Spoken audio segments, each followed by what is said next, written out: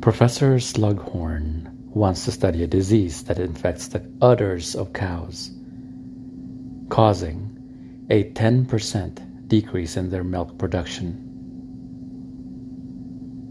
Professor Sprout wants to study whether cows suffer mentally when they are separated from their calves. Assuming that the amount of money is limited and that it is impossible to finance both research projects, which one should be funded? There is no scientific answer to this question. There are only political, economic, and religious answers. In today's world, it is obvious that Slughorn has a better chance of getting the money.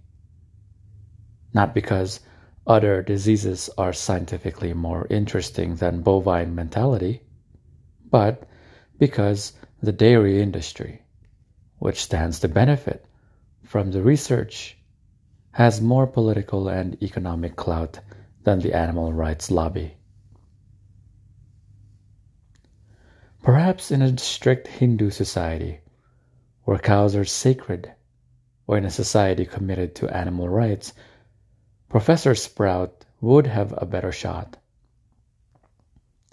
But as long as she lives in a society that values the commercial potential of milk and the health of its human citizens over the feelings of cows, she'd best write up her research proposal so as to appeal to those assumptions.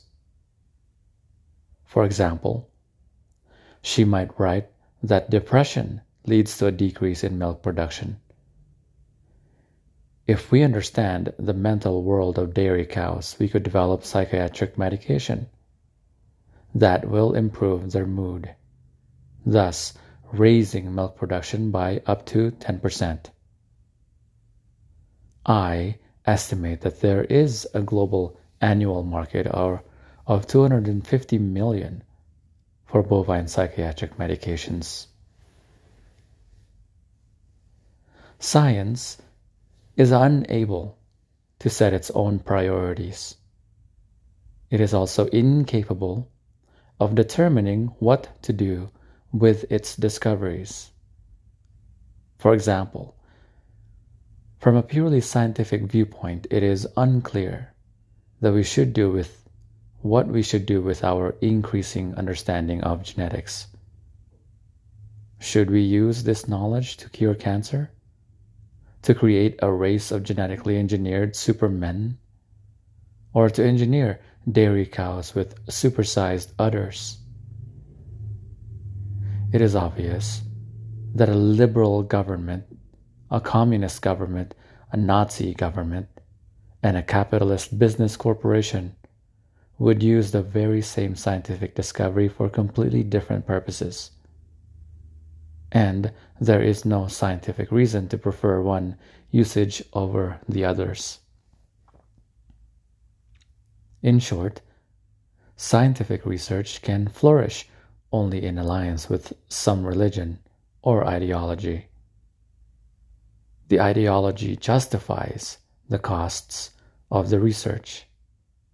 In exchange, the ideology influences the scientific agenda and determines what to do with the discoveries.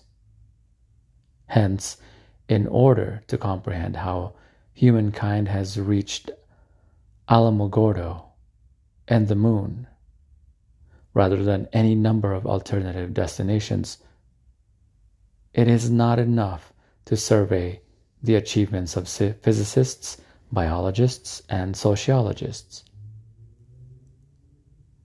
We have to take into account the ideological, political, and economic forces that shaped physics, biology, and sociology, pushing them in certain directions while neglecting others.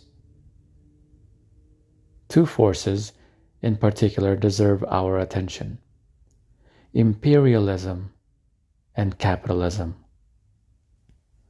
The feedback loop between science, empire, and capital has arguably been history's chief engine for the past 500 years.